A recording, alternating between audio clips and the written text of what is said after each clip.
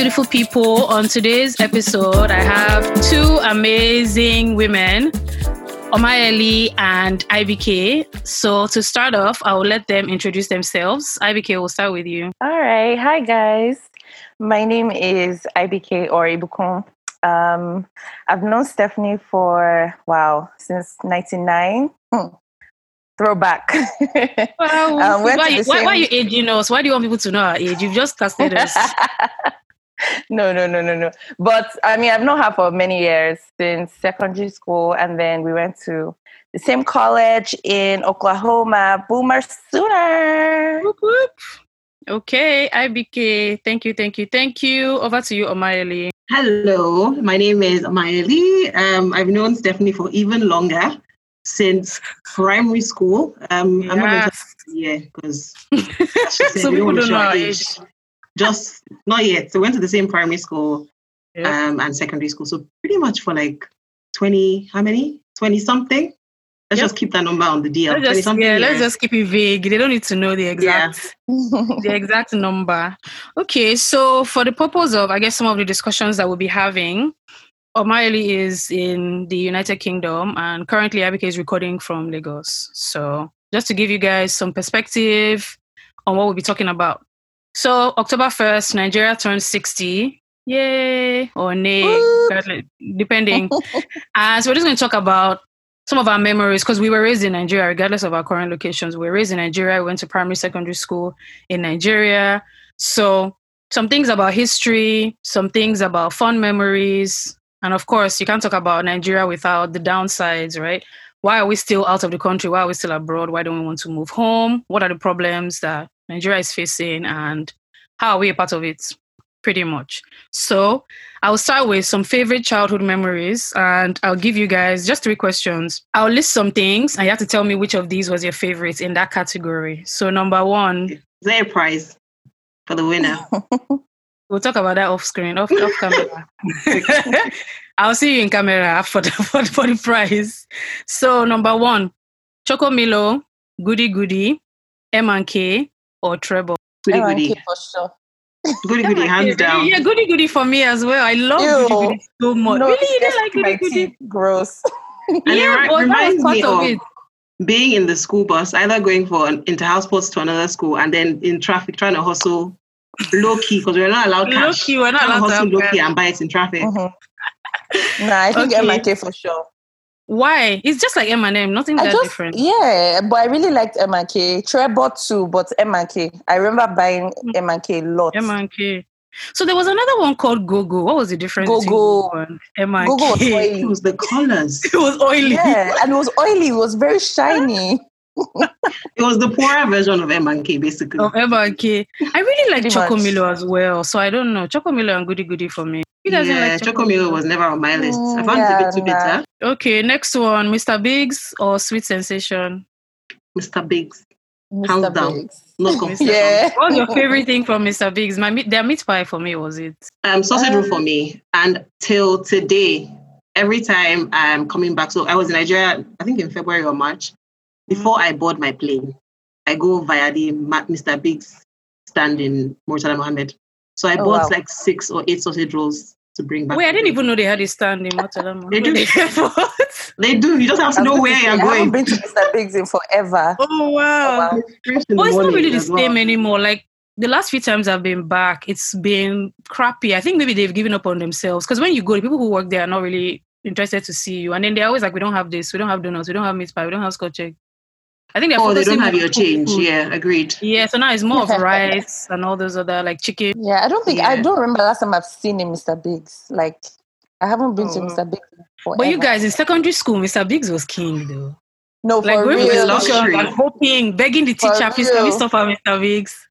Wait, do you guys remember when the Mr. Biggs nylon was yellow? Yes. It still is. No? It was white. It's white. Oh, is it white? I thought it was yellow and red. It's white. It's yellow. Oh, okay. It's yellow. That was white at some point, but I don't know. Yeah, at some point it was white. But as I think did you guys ever have their burgers? No, I think I did, but I didn't like it. Yeah, well, the meat was kind of hard, but they had burgers back in the day. Funny enough, a lot of my childhood memories, because growing up, there was Do you remember the Mr. Biggs close to Corona VI? Mr. Biggs, that's right next to my family house. So literally, like when we were younger, we would just cross illegally the back gates and go to like my cousins and I would gather all our change and go there and buy maybe like 2 things and cut it into God knows how many cousins we were. And oh my gosh! And I remember the traffic because it was right off Ozumba, by the way. It was right off Ozumba, and that was the number one motivation for me to actually wake up early because I knew that if we woke up earlier, we would make it to that big queue because everybody in Corona VI went to that same Mr. You will Biggs see everybody, even when you're driving by, the whole school was there. Hilarious. Okay, the next one. Gold Sports, Limca, or Lulu? What's Lulu? Lulu from secondary school. I remember the name, but what was it? What was the color? You guys remember Lulu? It wasn't those little bottles. That was literally the only drink they sold. I remember it. No, I think Limca. The green one, right? The green one, yeah. I think and they had a show. They had a show. I think Gold Sports for me. Lulu was just, it was more like we didn't have a choice, so we're drinking it every day because there was nothing else to buy. I don't even remember the flavor. Was it apple or something? They had different ones. They had grape, apple. I don't remember what it was. I remember orange. Wow. I think it was orange. Yeah, they were different. Yeah. And then you couldn't pick the flavor. It was whatever packet was open that it would sell to you from Top Shop. Hustle life. So you would be like, Auntie Betty, grape. She will just throw apple at you, be going. Oh, God. Okay. Then roadside snacks. What's your favorite thing? Like boiled granules, roasted corn, roasted whatever, plantain, yam. What else they sell on the road? I think those are the main things. Mine will have to be. Did you say poly IBK? Mm-hmm. Yeah, mine will have to be plantain, kwekere, the very thin. Oh, those very thin crunchy. Yeah. I don't know. I feel like roasted corn for me, and then followed by boiled granules and sugar cane. Oh my God, so many things. Oh yeah. Actually, I like boiled granules. It's really a roadside snack. Oh, you can pass for. Kind of. Okay, so those are some fun stuff. Now, we'll go to some Nigerian history from primary school, actually, specifically. So when you think of Nigerian history in primary school, sorry, I had this argument with some people. Did we have history as a subject, or was it part of social studies? In primary school or secondary school? In primary school, did we have history? Oh, I feel like we had history in primary school. I think. I don't remember history. I remember social studies and general knowledge. Oh, maybe it was general knowledge. Yeah. I don't remember. That's really weird. I don't remember if we did. Even in secondary school, in junior school, I don't think we had history. No, we didn't have school, I know you had. Yeah, so I don't think we had in primary school. We had social studies in junior school. And then in social studies, they taught history and stuff, right? Yeah. Right. Yeah. That's so weird. Why not? And then only if you're in arts. Do people in arts class do history in secondary school? Yeah, because we did it. Well, I did geography. So it was you pick history, geography, or what was the other one? Oh, anyway, some people did history, but I did geography. Literature. Oh, that one, literature. I was going to say literature. Yeah. Okay. So most people in arts did literature, but yeah. So how did I do geography if I did sciences then? We didn't have a choice because geography was sciences. Yeah. Okay. Yeah, so we had to do geography, and then I think in senior school we had to pick between geography and economics. Or was it economics and further math? I don't know. It was just a weird. But anyway, so I think I guess it was secondary. I guess it was social studies. So in primary school, when you think of just Nigerian history, what is like the first thing that comes to mind or that you remember just about Nigerian history from primary school? John, go ahead, Maya. No, you go first, Irike. I don't know why this name just came to my head. Mary Slessor. Oh my God. She abolished the killing of twins. Twins, yes. I remember that for sure. Yeah. Okay. Omari, what about you? See, I might get the year wrong, but I think amalgamation and 1914 is ringing the bell. Northern and Southern Protectorate. Northern and Southern. I remember my cramming sessions. Yeah. All I think about, to be honest, is Mungo Park and Vasco da Gama. I don't even remember. I know somebody was a Portuguese sailor or something. Because it was a song, Vasco da Gama came to Africa. I can't remember the details, but... And then I remember River Niger, River Nile, I think like 7 rivers in Africa. But in primary school, I had no idea that Nigeria had a civil war. They never mentioned it, not even in passing. Right. Never talked about it. So I feel like I kind of got it passive aggressively because obviously my parents are not from the same part of Nigeria. So just all those funny jokes, right? Like jokes on my mom's side, jokes on my dad's side. But the whole joke was, why is somebody from the East married to somebody from the South? So I knew that there was some beef, but I didn't know what exactly it was. To be honest, till date, I don't even know what the full story is. Because depending on who you ask, right? If you ask, say like Yoruba people, they will say Igbo people did this. And if you ask Igbo people, they will say Yoruba people did that. But I think my question is why, when we taught about Civil War, like it's part of our history. So why wasn't that something that we were taught?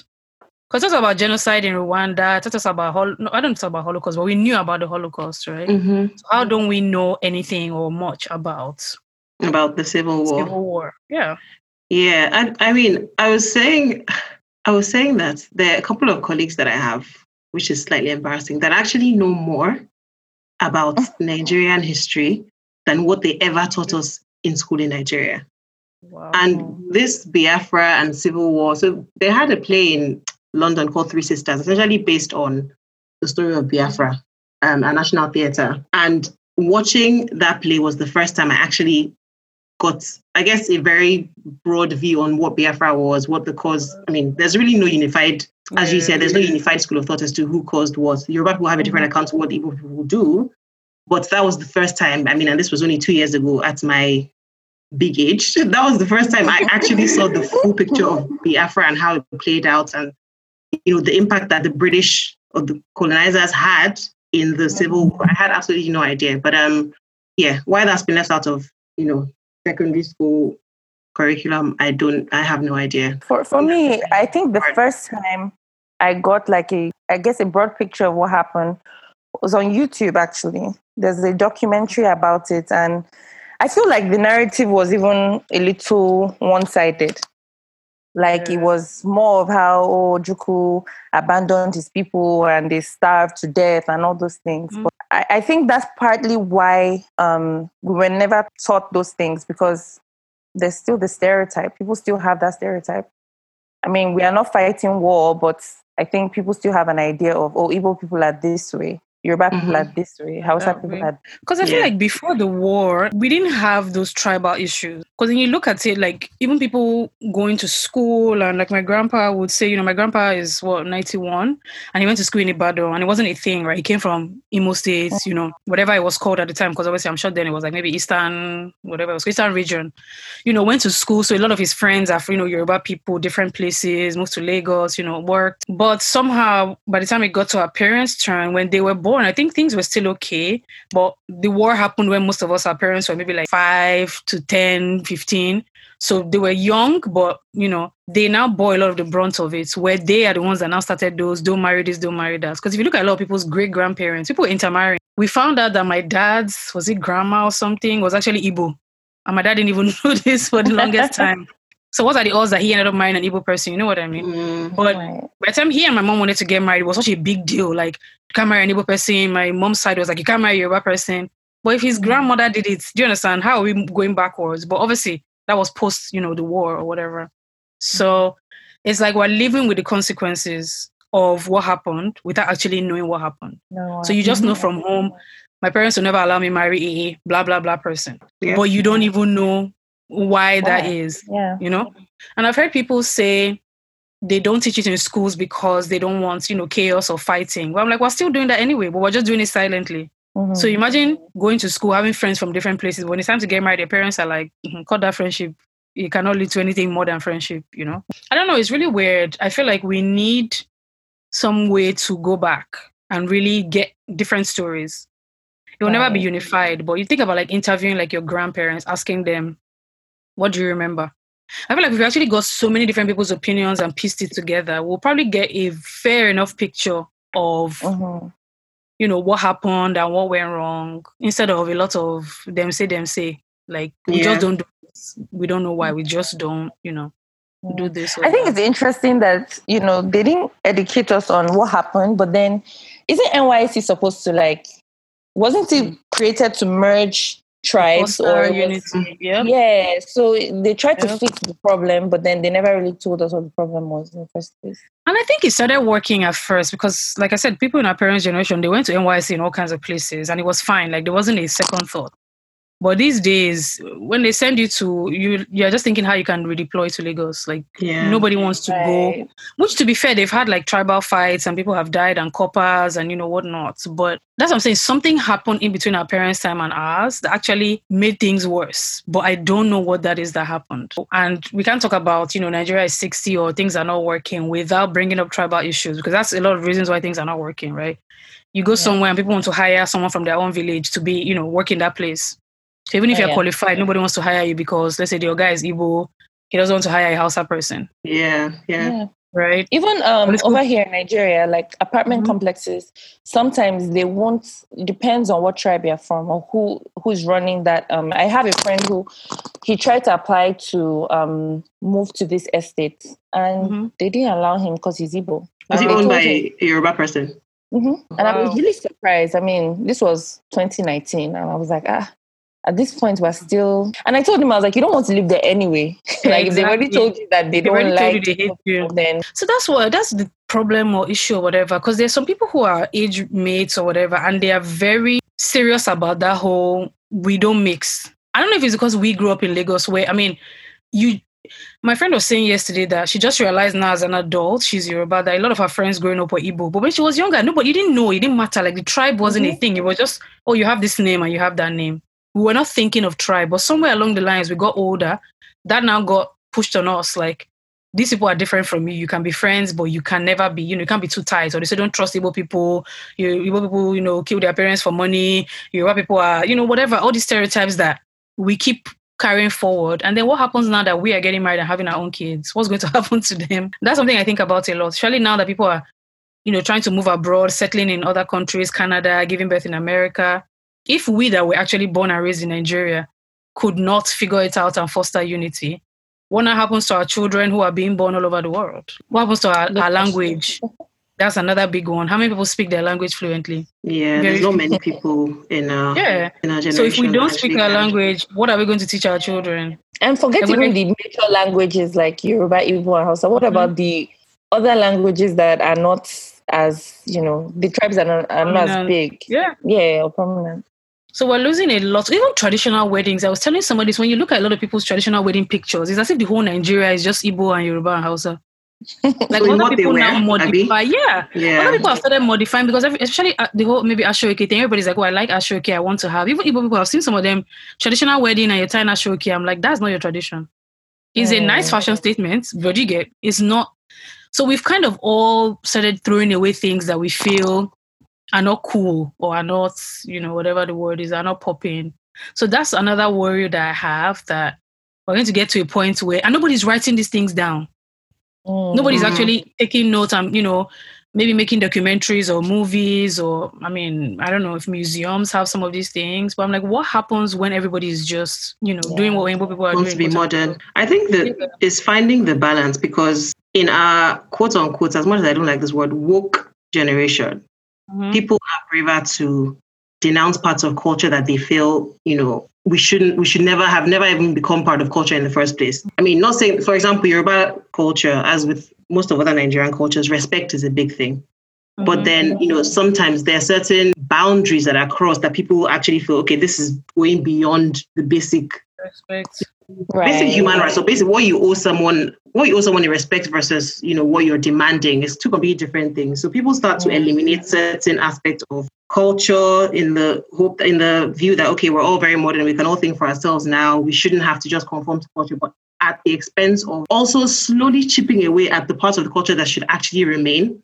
So I think it's finding the balance between being woke, understanding, what you're about in your generation and what we don't want to carry over to our children's generation, but also leaving parts of our culture that we can actually say, okay, this particular thing, or I'm proud to be Nigerian because of this or because of that. But it's finding that balance. I feel like a lot of people are just left, right, center, Xing, what's the word? Cancel, okay, not quite cancel culture, but like there are certain things about Nigerian culture that people are like, I'm not doing this. There are people that, okay, example, I had a conversation with, and again, people have different opinions. In the Yoruba wedding, I'm not sure about the Igbo wedding and whether the wife has to kneel down, but there's this whole, you dance around, you meet your wife, and then the idea is you kneel down in front of your husband. Idea or the meaning or the, what's the word? There must have been a meaning behind, I guess it's to show respect. Tradition. It's tradition. And I understand some people were saying they cannot do it.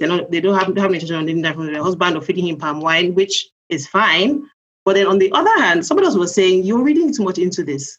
Yeah. It's just part of the tradition. The kneeling down says, okay, I'm accepting your offer to essentially you asking for my hand in marriage. But there's almost, the lines are becoming so blurred that everything is now being feminism, wokeness. Yeah, everything. The wokeness is blurring the lines of culture. And you're like, how far are we going to go before we... I find that point interesting because I think it was last year or 2 years ago, there was one girl on Twitter that was actually trending because she said she had told her alaga, whatever you call them, specifically not to enforce that part, that she's not laying down for anybody. So I think she tweeted it and people were like, you're stupid. You think you sound smart, but you're stupid. Because I think she was, people on social media, I think they were insulting her. Like, so in your mind, you think you've said something now, who cares? What's the big deal? Are you the first? Another woman left a comment saying, I have a PhD, I make 6 figures in dollars, this is my profile, and I still knelt down at my traditional wedding. I didn't take anything from me. Like, it's just a traditional wedding. What is the big deal, Yeah. So on one hand, I can see where both people are coming from, but once again, it's just part of the fun of quote unquote traditional wedding. So if you start taking off, another thing with that girl, she told the alaga not to say Ileoko. So she was like, she doesn't want to hear Ileoko at all. So for people that are not Nigerian, like husband's house, she doesn't hear any mention of husband's house because it's not his house. It's both of us acting our life.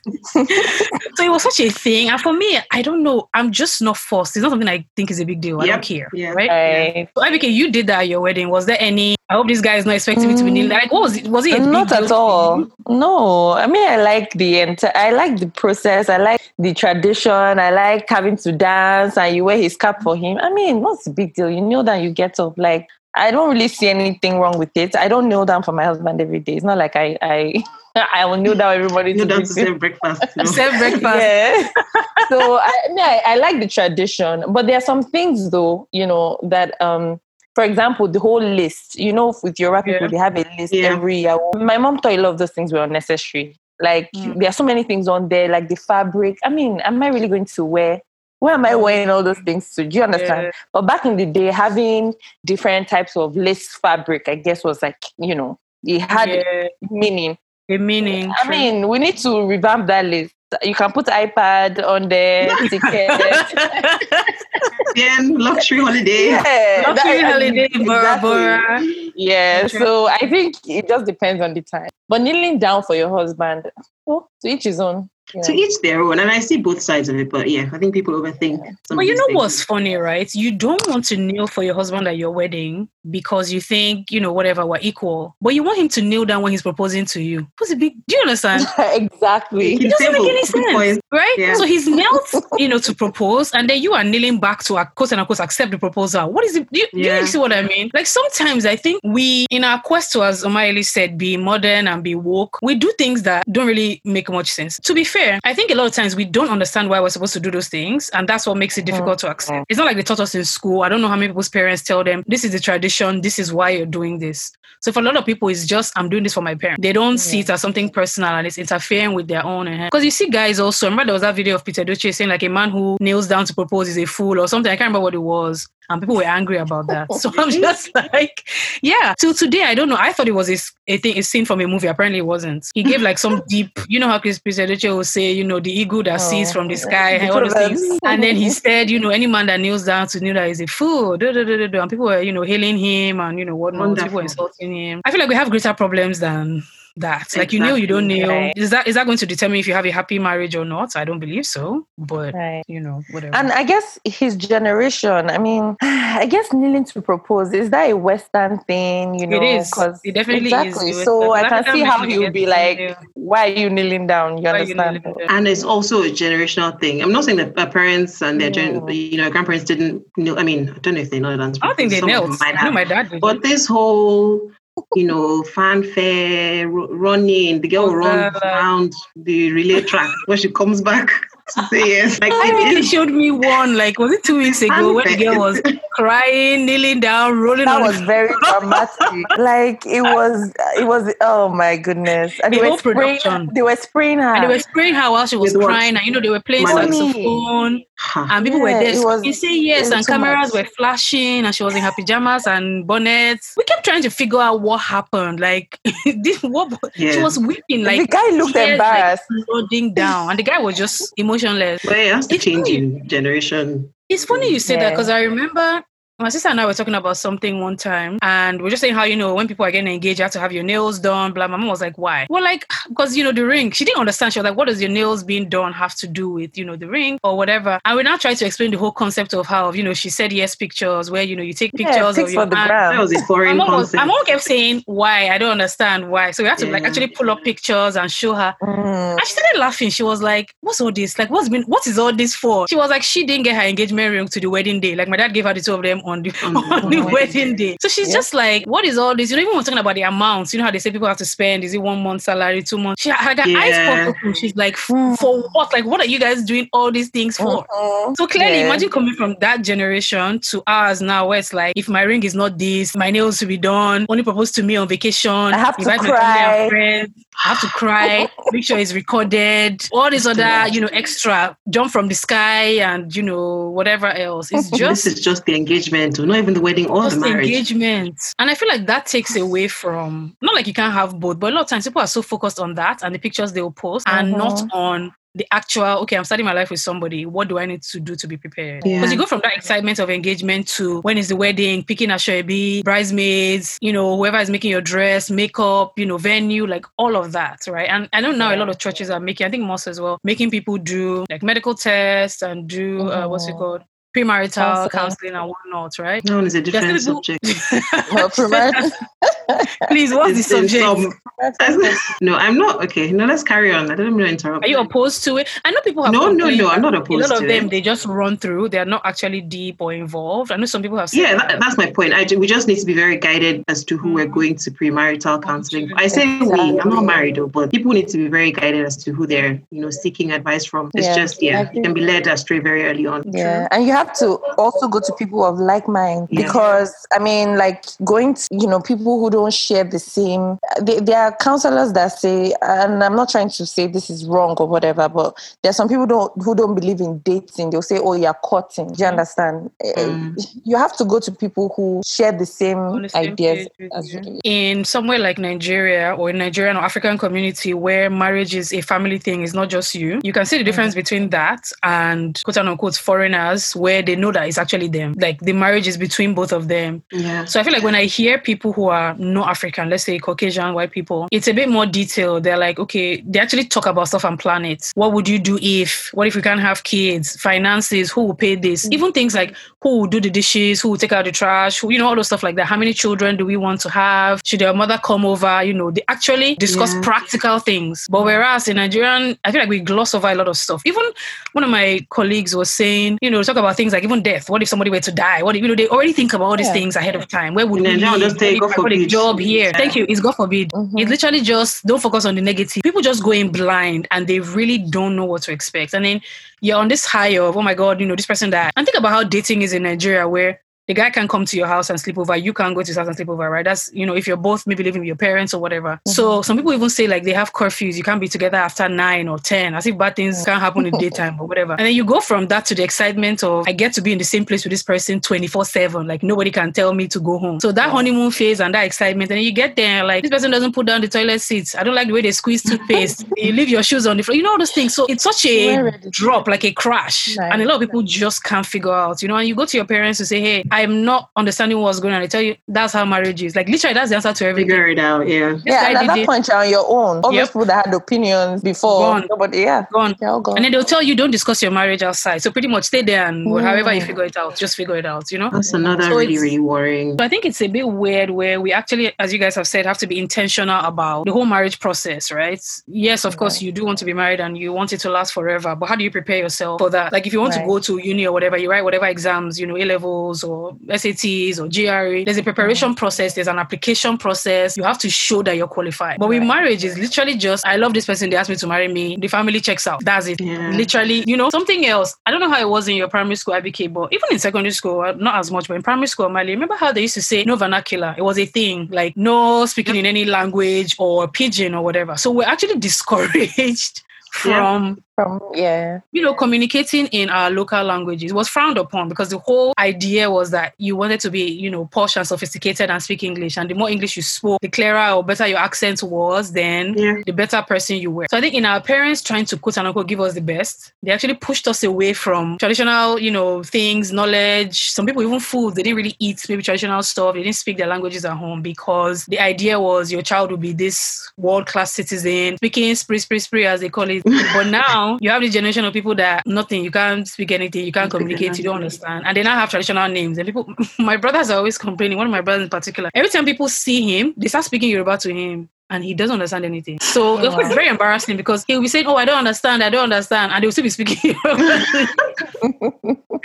So he's like, okay, guys, I actually have to learn Yoruba now because it's ridiculous. Like, and then when he now says his name on top, it's just like, really? He doesn't, he does understand Igbo, but nobody's speaking Igbo to him regardless, I guess. But it's just, embarrassing. How come you understand Yoruba? I don't know. I think I have a very good ear for languages. I think that's what the difference is. And maybe also because when I was younger, we were more in our family house. So I think I heard a lot of people speaking Yoruba. And then I also spent a lot of time with my mom's parents. So obviously I heard a lot of people speaking Igbo. But then to be honest, when I was growing up, I didn't even know it was a different language I could understand. I think it was probably till maybe I got to secondary school and I realized, this is actually another language I can speak with other people, I didn't know that I could really speak or understand. I think I'd never made that. My parents didn't, I guess because they don't speak the same language, they never went out of their way to say, hey, this is our language. This is what, like nobody ever told me this is what this means. I just, when you're young, you just know. Yeah.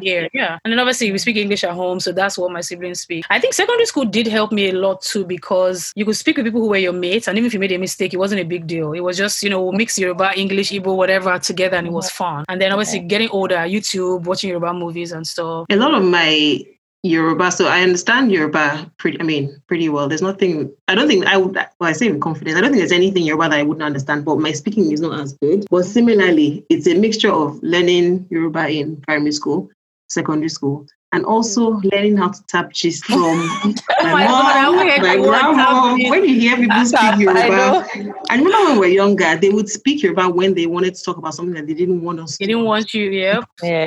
And that's just how I ended up learning Yoruba somehow. But my younger sister kind of understands Yoruba, but not very well. But then again, she didn't do it in secondary school at all. She did Hausa. So my Yoruba in secondary school definitely helped my understanding. I didn't do Yoruba in secondary school, so... Oh, I thought you did. No, I did Igbo. You did Igbo? It was because primary school teacher, Mrs. Ojo, I still remember her name. I don't know what happened, but she and I had one kind of falling out. And I told her that I didn't even want to be in her class. I should never come to her class again. This was in primary 6. I was telling somebody this yesterday. This is so... Because she was supposed to be the adult. I was like 9 or 10. So every time she would come into the class, I would go outside and just stand outside in the hallway till the period was over. So when I got to secondary school, that was the only reason why I was like, I'm not taking Yoruba. I hate this subject. And I went to Igbo. Oh my gosh. But it's so weird. Like that was the reason why I didn't I didn't want to take Yoruba. And I remember I became was an Igbo for like GS1 or something. I followed one boy to Igbo class. So see my life.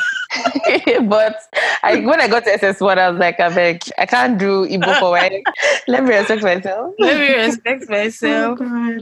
That's so I went back to Yoruba. But so do you guys feel like, because I was talking to somebody else about, do you think you actually learned stuff in Yoruba that made a difference? Like apart from actual writing, do you think you learned like maybe how to read Yoruba, write Yoruba, For me, I learned a lot about Yoruba history and interesting things in Yoruba land. So Miss P, I don't know if you guys remember Miss Peters, but she was very animated. She made us do the whole day. I will never forget, like Ala Reno, the person who introduces and a girl together, and then Ishegirile Kono.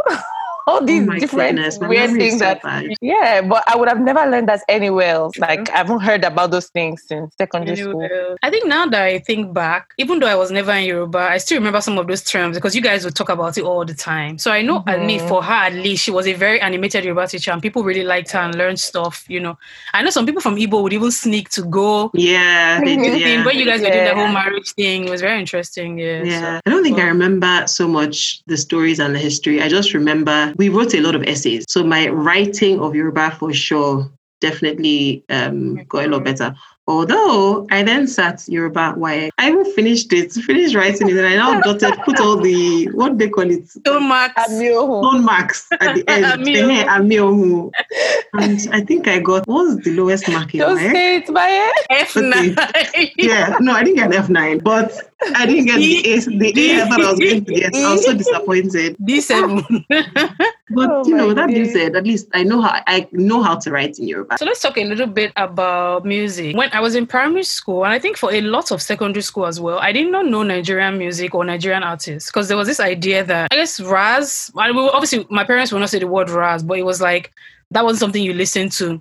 And maybe they sang in like pidgin or local languages, and it was just rough, like ruffians music, like touts, But somehow there was a switch, and by the time we were finishing secondary school, P Square and all these other people, I know there was, what's that group that Two-Face was in? Plantation Boys and Remedies and all those people. But I didn't really listen to them because, like I said, my parents, and I didn't have older siblings that I could sneak and say, But by the time we were finishing secondary school, Nigerian music started slowly becoming, it was okay, Style Plus and all those other people. Those ones were singing in English. That's why it was okay. Yeah. And somehow now we're at the point of Mafo and Zanku and I don't even know which one is English, Yoruba. The Malian how did era. we make that turn?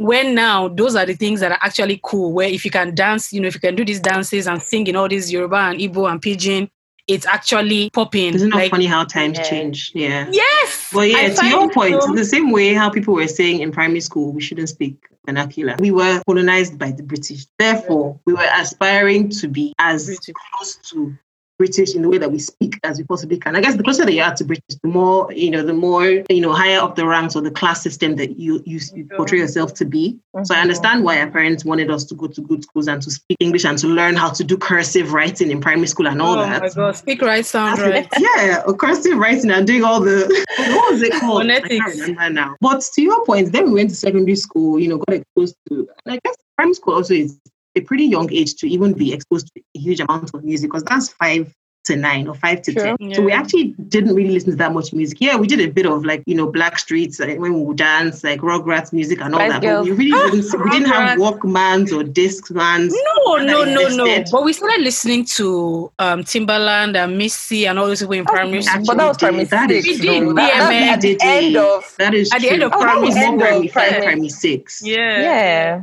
That was primary 5, primary 6. Yeah, but then to your point now, if a song is in English, I didn't want to hear it. If it's not Mafo, if it's not Yoruba or Igbo, it's just something sweeter. And I think I appreciate it.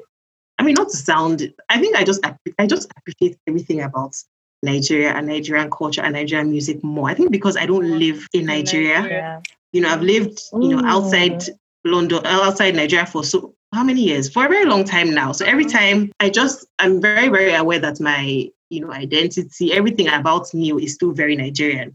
So I enjoy music because everybody has been in English for years, since we were young. So I guess it's something different. Yeah. I still remember when the switch kind of happened in secondary school when we started listening to more Nigerian songs. It was like Jazzman Olofin and Style Plus. And I think radio played a big part. Yeah. Because we used to watch a lot of MTV. I don't know if you guys remember. We used to watch MTV. Yeah, we used to watch a lot of MTV in boarding school. And that's all we knew, pretty much. But then, I guess when they took away the DSTV, we were stuck with radio. So we listen to whatever is on radio. It was on the radio. That's actually very true. And then we started hearing all those songs and we will sing it. We will sing anything on radio, actually. Anything. But yeah, and then they played, harmonize as well. Exactly, and harmonize. And then I'll never forget one time we're going to press. They played Runaway or something by Style Plus, and we knew all the lyrics. Yeah. And then Social Night, they started playing those songs little by little. Nigerian music. So. It's interesting because even till now, we might say something and I think, what was the word? My sister and I were talking to my mom on the phone and we're talking about the whole move back to Nigeria thing. What if you don't like it or you just japa? My mom was like, what's that? We're like, japa? She's like, what's that? We're like, run, leave. She's like, what language is that? I thought japa was Yoruba. Was it just slang? Well, it's Yoruba, but I'm like, I don't know if it's actual Yoruba or just Yoruba slang, but it's Yoruba. She was like, after all the money we spent on your education. And my sister and I were like, so we went out of our way to send you to the best schools. you're even living abroad, and that's what you're learning. That's what you're bringing back.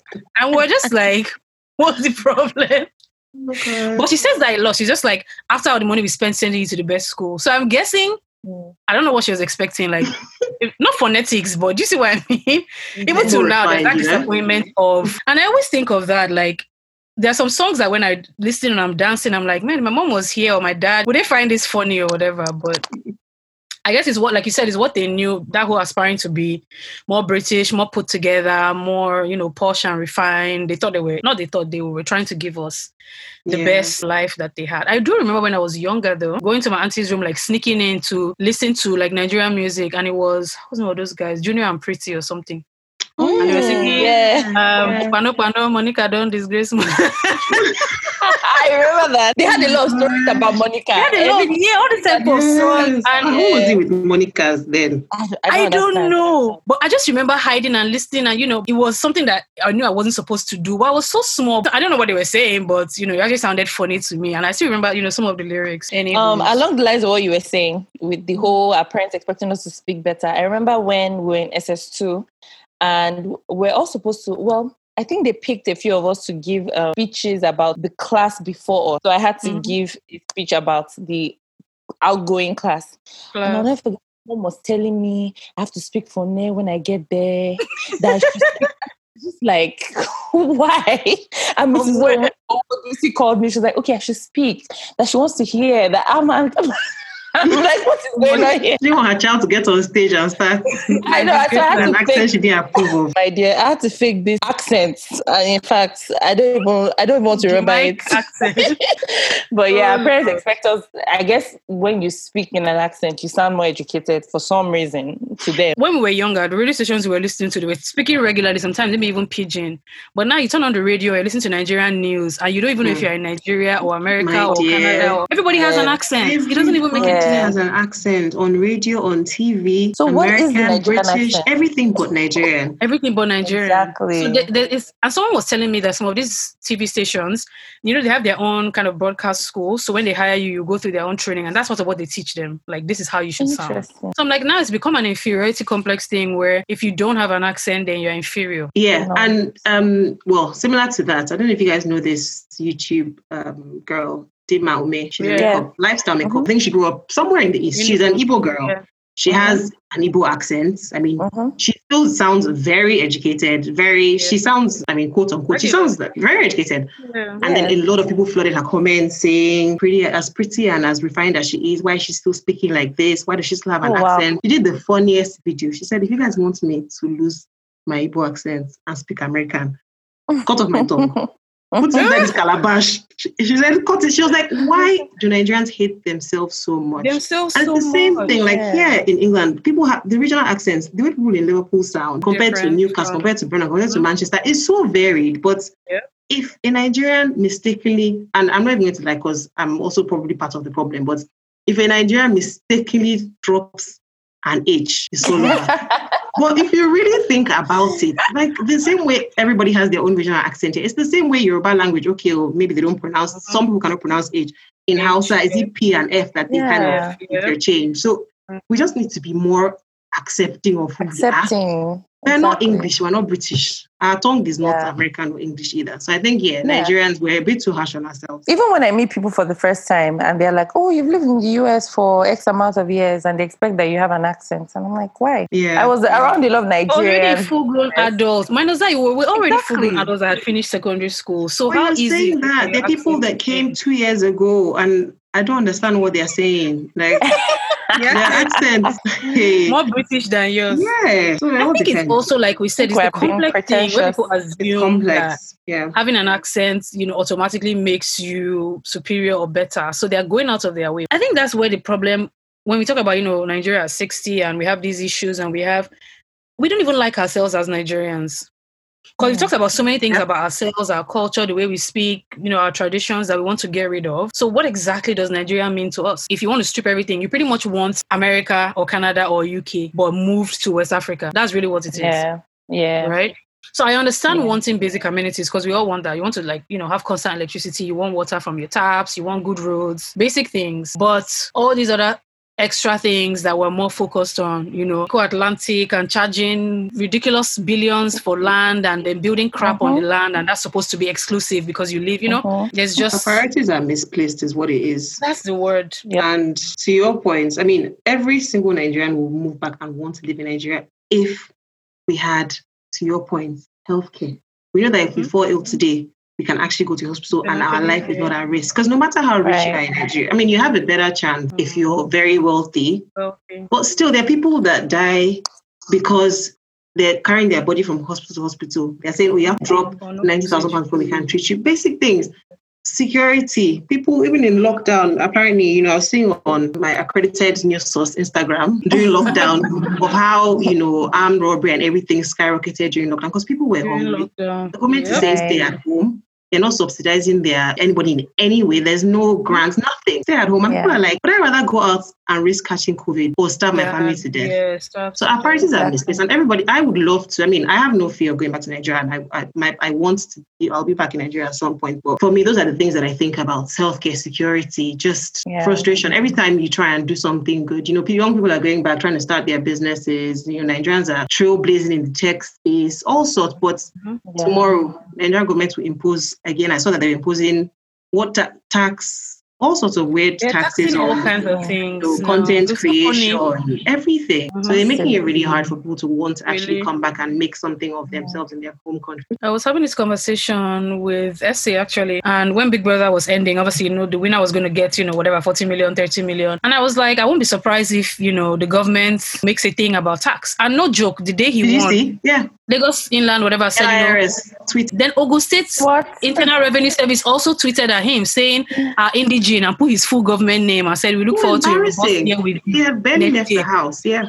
I'm like... They were like, we're waiting for that tax. We're waiting for you. Yeah. So to me, I'm like... Places on social media. So Lagos did it, Ogun State did it, and I'm just like, is he supposed to pay tax in both? I don't know how it works. Obviously, I don't know the details, but you don't do anything to make life better for young people. You frustrate them. Look at that whole nonsense they did earlier in the year about banning Okadas or whatever. When a lot of people had gone out and started all these Okada businesses where you use a phone app and, government was at the launch, shaking hands with them. This is their own capital. Maybe they got, money from investors. And in a twinkle of an eye, you just wrecked their whole business model and walked away. It's ridiculous. Yes, now they say they want to start taxing, artists and musicians for their content or for their whatever literary work. And it's not even clear. I saw the statement they released. It's not even clear what they're asking for. What exactly they're asking for. Yeah. So you make it so, a lot of people started going into like logistics business and stuff. That one now, they said they've given it to NIPOS to handle. NIPOS is their competitor. It's like asking the US Postal Service. Because NIPOS has been there forever. Like, what have they done? What have they done? Nothing. So it's like asking US Postal Service to moderate FedEx and UPS and DHL. Yeah. That's counterproductive. Clearly, they're going to make things difficult because they don't want those people to,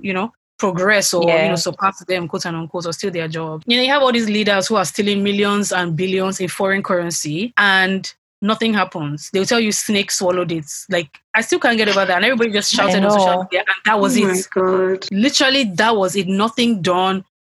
We have EFCC for no reason. That was nothing happened. There's no accountability. And that's the thing. Everybody knows that ultimately they can get away with. I mean, there'll be social media. I mean, in 2 days, everybody will come for you. By the third day, they're on to the next thing. So people know, you know what, I'm going to do what I want to do.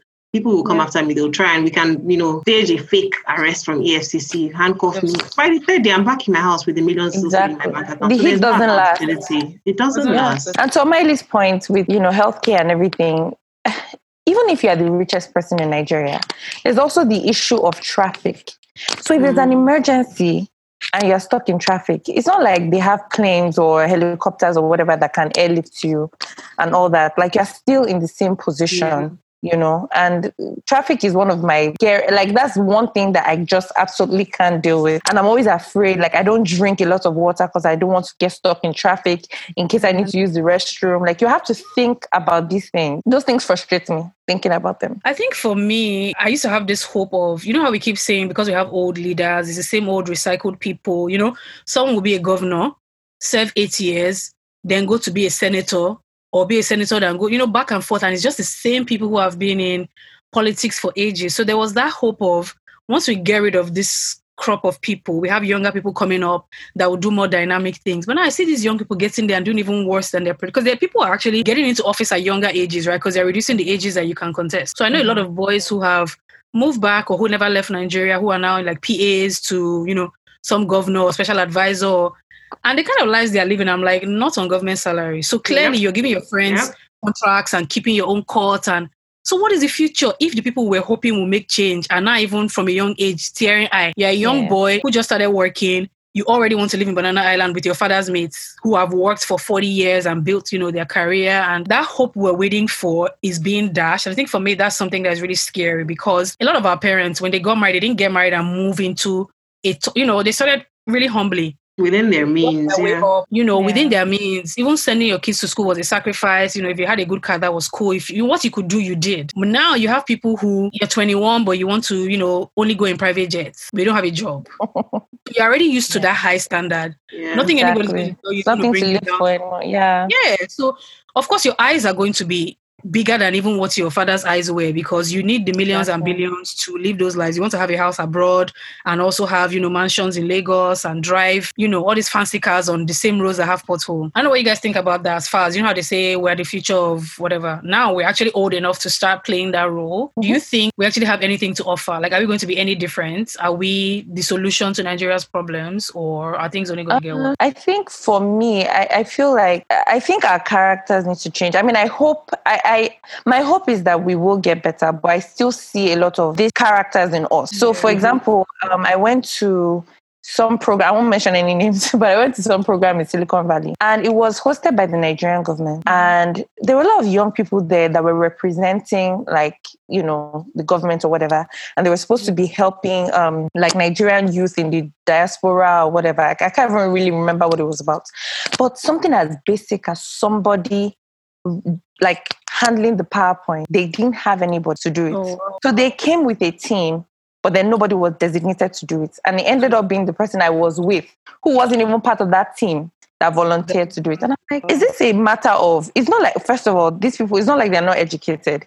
It's not like they are not exposed or whatever. It's just basic incompetence. Like they just didn't plan. And these are young people. These are not, you know, older people or whatever that we can say, oh, maybe they don't have computer skills and things like that. I hope, I feel like there are a lot of younger people who are doing amazing things. And my hope is that it will continue to get better. But there's still a large majority of people who still have that mentality, young and old. Yeah, and similarly, there's 1 or 2 young people can't go into office with a plan to turn things around, you know, drastically and for it to actually work. There's power in numbers. Right. It needs to be, it needs to be a mass overtaking of the government. Not overtaking, but like, you know, there needs to be a group of young people that are all aligned. They know what their values are. They know what their plan for Nigeria is. They know that, okay, if I'm going into, you know, whether it's a ministry or a Senate, whatever it is, they're very clear as to what they want to achieve at the end of it because they are going to hit roadblocks. They're going to meet somebody that's going to be like,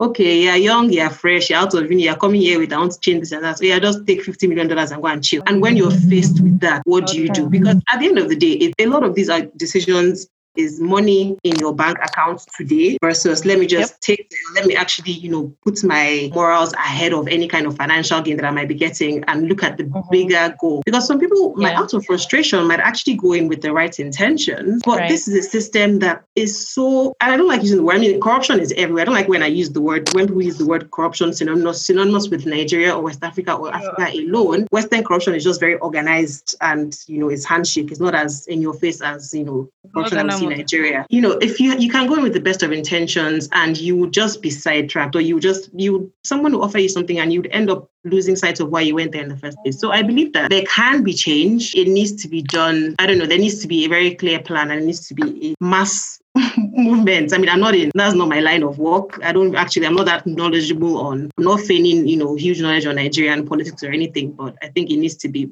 more than just 1 or 2 people. And they need to be focused because somebody will offer you a check. Exactly. And to your point about people offering you a check, so there's no accountability. So if you feel like I can get away with it, then you're going to take the money and you're going to go. But if it was like the FBI, for example, and you know they're coming after you or something, I think you would think twice, you know, before you do that. But in Nigeria, the temptation is greater because you may be able to pay off the police inspector general or something, for example. And there's also, just the final point to that, there's also the point where, if, again, depending on where you're coming from, if it's someone that, hasn't necessarily come from a lifestyle of comfort and they somehow find themselves in this kind of role, and you're faced between doing the right thing and taking a shortcut, but then earning ridiculous amounts of money doing it, you have a family to feed, you have a lot of responsibilities. I understand why people choose not to do the right thing, because it's a tough society at the end of the day. And I feel like there are people who would look at you like you are another because you exactly. They were like this young boy that's coming thinking he can come today and change what we've been doing for years. Yeah. I think the thing is this, right? When we say the government is a reflection of everyday people, which is the truth, right? Because the mentality of who is at the top, as much as we might be angry or whatever, a lot of times it's the same thing. Think about just an average Nigerian person who is not really doing well, struggling to make ends meet, and you're selling your property pretty much to send your child to, let's say, a federal school or Nigerian university, and your daughter goes to school first year, you know how much you gave her to go to school. You even know that's not enough. Like, she might have to hustle when she gets there. And then your daughter comes back in the first year with a car, and you don't ask, sorry, what, how, when? My daughter has bought a car, and it becomes a celebration. We now have a car in our compound, and neighbors are envying you. So that accountability starts from home, right? When your son is maybe going to, Ghana to go start business, and within 3 months he comes back, he's building a mansion, and you don't ask, sorry, what exactly is this business? How are you making so much so quickly? It's almost like you don't care, you're not bothered, you're not interested. The fact is there's money. So if that's happening at the, smaller level or family level, even ordinary, your child goes to school and come back. I remember then you have something, mom is like, I didn't buy that pen. Where do you get that from? My friend, which friend? What's your friend's name? That kind of thing. But there are many people who would take even an iPad home and nobody will ask you, where is this from? How did you get this? So if we're not doing that at the family level, why are we expecting government all the way, or, police or whoever? We all do it. The mentality, as we've talked about, has to change from each and every one of us as an individual. You also have people in office who are just like, well, it's not my business. That's also the mentality of most Nigerians. They're like, I'm here to hustle for myself and my family. I don't care about anything else going on. If things get too bad, I will travel out or I will move abroad, right? So little things like that, as much as we want to say government is this, or you go somewhere to buy something, they tell you I don't have change. You're running a business. People are coming here, but you don't have change. You guys say, it doesn't make any sense. Yeah. You can't go to the bank. People that have spray money or weddings, you're outside the wedding, see people with bundles of change. Change is not that. Like even crisp new notes. If you have a business, of course, you go to the bank to make your deposits of whatever people buy. Then you ask for smaller, So, and the thing is, they say with such an entitled mentality of, madam, I don't get change. And we not get change. Yeah, but if I pay you less than the full amount, you're not going to take it. Why do you assume so many things when we look at it? Or you want to talk about the situation of, you have a meeting, maybe I have a meeting with IBK and I come to your office and the security man is like, madam, no day. Before you see madam, you go say to me. Like, your job is to welcome me, ask me my name, call up to see if I have an appointment, open the gates. But you want to harass me, stress me, make me bribe you to do your job. So we can sit all day and talk about all these different things. But as much as we want to throw sand at the government, Nigeria is 60, what have we achieved? As individuals, what are we doing? And how are we expecting some person in government to be so different? Like, we're a product of, our society or whatever. For IBK that is in Lagos right now, what are some of the challenges you faced that you think makes it not like I don't want to stay in Nigeria or I can't wait to leave, but frustrating or things that are frustrating your efforts? And then for Omari, the question would be, what are some of those things that are preventing you from, like, you said you wanted to move to Nigeria long term. What are things preventing you right now from going? Like, what are things that you think, I won't be able to cope with this or that? This is why I can't go. So we'll start with IBK. Off the top of my head, I will say traffic, honestly. That's one of my biggest issues with Nigeria. Like, I have to really think about my day before I step out. Like, I don't want to end up being in traffic for 4 or 5 hours. Besides that, I'll also say the way people treat women. I don't know if there's anything we can do about that, but the way some men in Nigeria talk to women, especially if you are single, or the way they switch when they find out that you're a married woman, they give you some kind of respect as opposed to if you were single, because only God knows who your husband is, right? Yeah, I would like to see men treat women better, women treating women better too, having a general respect for each other, as opposed to this idea of... I remember there was a time that I went to buy something, a game, and this man he couldn't speak English, but he needed my help. He was trying to find a yam pounder. So he goes, he was speaking Yoruba to me. So he was asking me, where is the yam pounder? So I told him where it was. He was now explaining to me in Yoruba that the one we put at home refuses to pound the yam or something like that. And I was like, what? Like the way he said it, like I was like, I don't understand. Is that her job? I mean, okay, maybe that is her job, but it was just the condescending manner in which he described his wife. Like, oh, can you imagine this woman cannot pound yam? So I need a yam pounder. That's why I'm here, pretty much. Stuff like that. I think I just want to see more respect of women and traffic. We need to build more bridges and fix our roads in Lagos specifically. There are too many people in Lagos. That one's a topic for another. Too many. Like, so what I want to see in Nigeria. Okay, I think you said what's stopping me from. I don't even. What would you want to see, or that would entice you, or make you feel better about moving? Moving back. Yeah. For me, the two main things. I think I mentioned it earlier. Is just healthcare. Having the average Nigerian. I know that's a bit of a very long-term dream. I'm not saying that's what's stopping me from moving back tomorrow, but I mean, in an ideal Nigeria, just access to healthcare, not just for those that can afford it, but for every human. It should be, your human rights to, have access to healthcare if you're, ill or you actually need to see someone. Security, I'm somewhat paranoid when I'm in Lagos sometimes, the whole, and I mean, luckily I've never actually experienced any form of, break-in or armed robbery firsthand or anything, but that is somehow always at the back of my mind. There's just, a level of, I mean, I can stay here in my flat for weeks on end. Sometimes I even wake up in the morning, I realize my door is wide open and I feel not wide open, but like not locked. Like my flat door is open and that fear isn't there. There's no fear that, somebody's going to break in. I can live in a flat on my own. For me, it's just the pay parity versus standard of living. In Nigeria, you can be earning, what on paper is actually a competitive salary, but house pricing in Lagos, being able to get access to finance is essentially non-existent. Here where you can have a plan to buy a car, to get a mortgage, buy a house, can actually start to quote unquote build your life. Access to finance in Nigeria, regardless of your salary, is just not. I mean, there are people that work in banks that can get a car lease. I just think it doesn't lend you, and a society to just build a life on your own without having to depend a lot on either parents or friends or you really cannot exist as IBK said, a single woman in Nigeria. There's also as she said, again, people speak to single women differently. There's just a level of respect that isn't given the same way that they would to someone that has a ring on their finger because they don't know who your husband might be. Again, similar to, I've worked in London for how many years now? Quite a few years. And I'm used to things that work. A workplace that, an organization that has clear sets out, okay, these are the employee rules, this is what we follow. If you do X, Y, Z, you achieve this. You can structure your life around your company and your company values and progression and all that. But again, I'm not saying that every single, company in Nigeria is the same, but there is less structure. There's a lot more gray lines. Harder to, there's a lot more resistance. I'm not going to sit down with my line manager every year and be like, okay, this is why I want to salary. Just be like, okay, bye. As in this person here has graduated from uni and doesn't have a job, they can replace you. Yeah. You don't have the same level of bargaining power because there isn't the same level of structure. That being said, Nigeria is my home. This England, I like to say I'll be here on a very long holiday.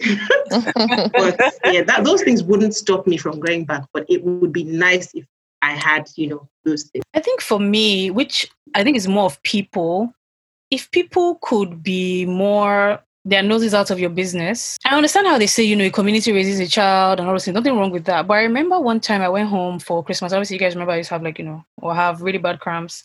And I was having one of those and I was supposed to be traveling maybe that day or the next day. So my mom said, okay, go to family doctor to, get something or let him check you out.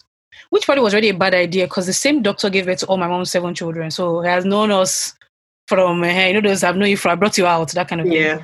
But I never had any, respectable older man, professional, all of that. So anyway, I went, normal greeting. Oh my God, you're so big. Where have you been? How is everything going? And he said, very soon, I'm sure wedding bells, blah, blah. Normal, oh, amen. And he said, don't bring a white man home. I was like, pardon? What? I know, maybe mommy will not want to tell you this, but we don't want. Who are the we? We. That was say. He said, we don't want any Oyinbo. I tell my children the same thing. I want to say, sir, at that point, I was so irritated. I didn't want him to check me out anymore. I was just like, where is that coming from? You're not my family member. Yes, you're a quote-unquote family doctor. I haven't seen you in ages. Like, why do you think you have a say in my life and my future? Yeah. You get what I mean? So, and that's, I mean, so many different people on so many different levels, on so many different topics. Right? Someone will see you and say, you've put on, you've added. So that won't happen what I want. Yeah.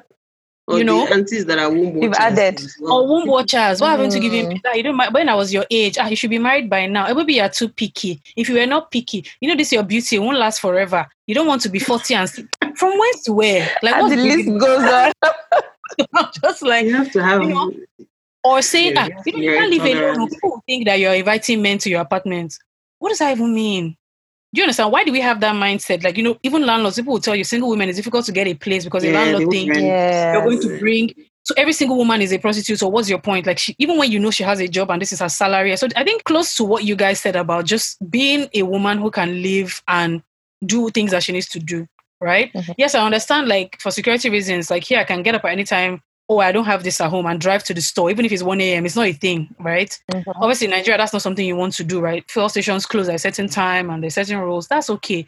But I should be able to get an apartment, live by myself, and it not become a problem or not make me a target or make people in church look at me sideways or, you know, whatever, right? So that's woman's right thing, or people respecting you, whether it's in church or at work. My friend was telling me how when he was doing his kind of internship thing they do when you go to school in Nigeria, the multinational oil company, like this company is all over the world, and he will come to work and his Nigerian boss will be telling him things like, oh, you know, I have people coming to work in the house today. I need you to go to my house and go and watch them. How? Why? You know? Or another friend I have that moved back from here and said his boss was just on his neck. It was almost like, oh, your mind, it came from my brother, I'll humble you. So was going out of his work. That's another thing. He will give him so much work where he can't breathe. He will do all this work. Then the boss will present it as his own in a meeting. And he can't, what's he going to say? You thief, you know? So I feel like there's just this almost like an anger and hatred for upcoming people. It's almost like, who do you think you are? Or you think you can just come from wherever? And, you know, that's something that I don't want to say fear, but I don't look forward to at all. Like, even when I go visit and I have these interactions, I'm just like, I don't know if I can do this, you know? Mm-hmm. Takes a lot of patience. A lot of patience, yeah. And you know how people say, you just have to understand that's how Nigeria is and take it like that. But slowly, somehow, you know, even the change thing, that thing, and I don't know why that thing really, and that I don't have change. It's not like the money is a big deal, but I think the mindset it's very annoying. You know, entitlement or whatever, right? Yeah, for me, I think that would be that just being free. I forgot to add something too. Also, Agberos collecting money to pack. Like, that's another thing that just as it annoys me as much as I don't have change. Because I'm like, I don't understand. Like, why should I pay you to park here?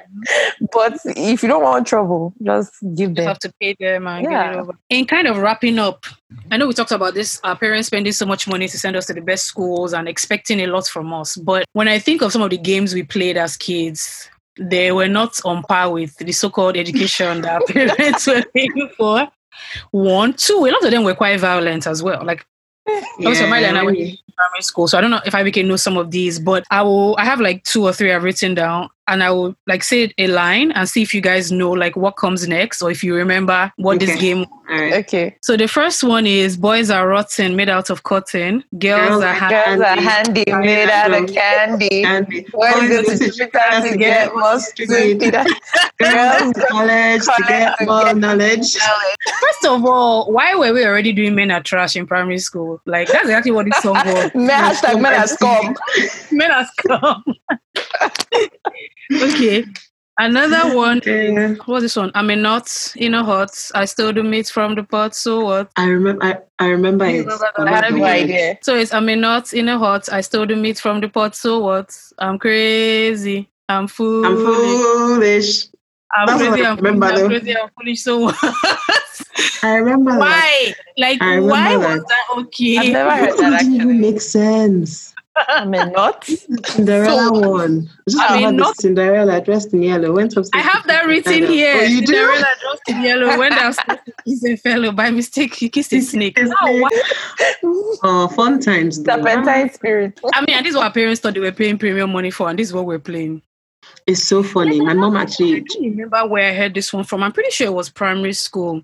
But it says like chop amala before you die. Before you die. Yeah, it was. I think it was primary school. Yeah, it was primary school. What was that? I didn't even remember.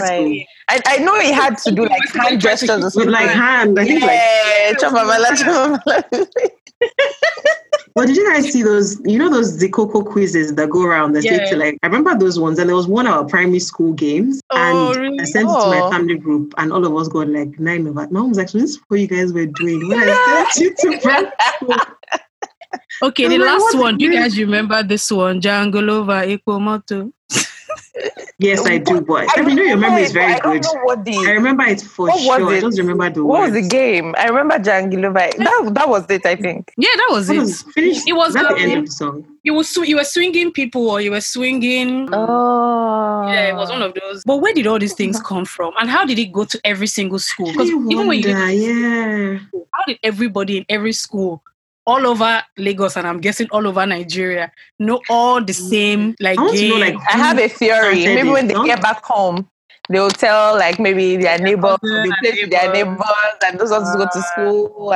But how many generations would that have happened over for the whole of Nigeria to have? None of those games were sweet now. It's to spread like wildfire. Well, this was fun. This was so much fun. Thank you, ladies, so much. Before we go, just I don't want to say parting word for people that are listening about Nigeria. It's like your hope, your dream, just something good that you wish. So now we're doing 60, right? So by the time we get to, let's say 70 years, right? Because 10 years is enough for change, or at least some form of change. So what would you want to see Nigeria at 70 ideally? I think Nigeria at 70, my hope is that we'll be at a place where, you know, all the citizens, well, majority of the citizens aren't running to Canada or the US, you know, anywhere in Europe, you know, in the search for, I guess, a better standard of living. Yeah. Hope is that Nigeria would actually be a place that we can all, you know, go back to without any reservations, you know, without any, you know, fears. Because we all want to be there. It's just the brokenness to a certain extent of society that's stopping us from going back. So yeah, just a Nigeria where people actually aren't, every person isn't trying to leave and, you know, fly and run to Canada or somewhere else. I'd like to see a Nigeria where everybody searches within themselves and looks for what they can do and how they can help, you know, even if it's raising your child to be truthful and not being corrupt no matter what. That plays a huge role in the long run. So I feel like, you know, we should have this mentality of little drops make, you know, a mighty ocean. So instead of trying to fake people who are already way beyond redemption, let's start from, you know, young people now. And let's not frustrate people into doing crazy things. So we should try as much as possible to, I don't know how, but eradicate poverty where people are not just trying to live by any means possible. I think for me, it would just be, I think we didn't really get into this because there's so much to talk about, maybe another podcast, but if you can stop using religion to cover up, we use religion as such a blanket for everything, right? Bad behavior and oppressing people and just living a fake life. We're all self-righteous, right? There's a church on every street corner, mosque, all of that. And still, Nigeria is one of those places where there's just so much evil and, you know, corruption and, you know, people don't even care about their neighbor in reality.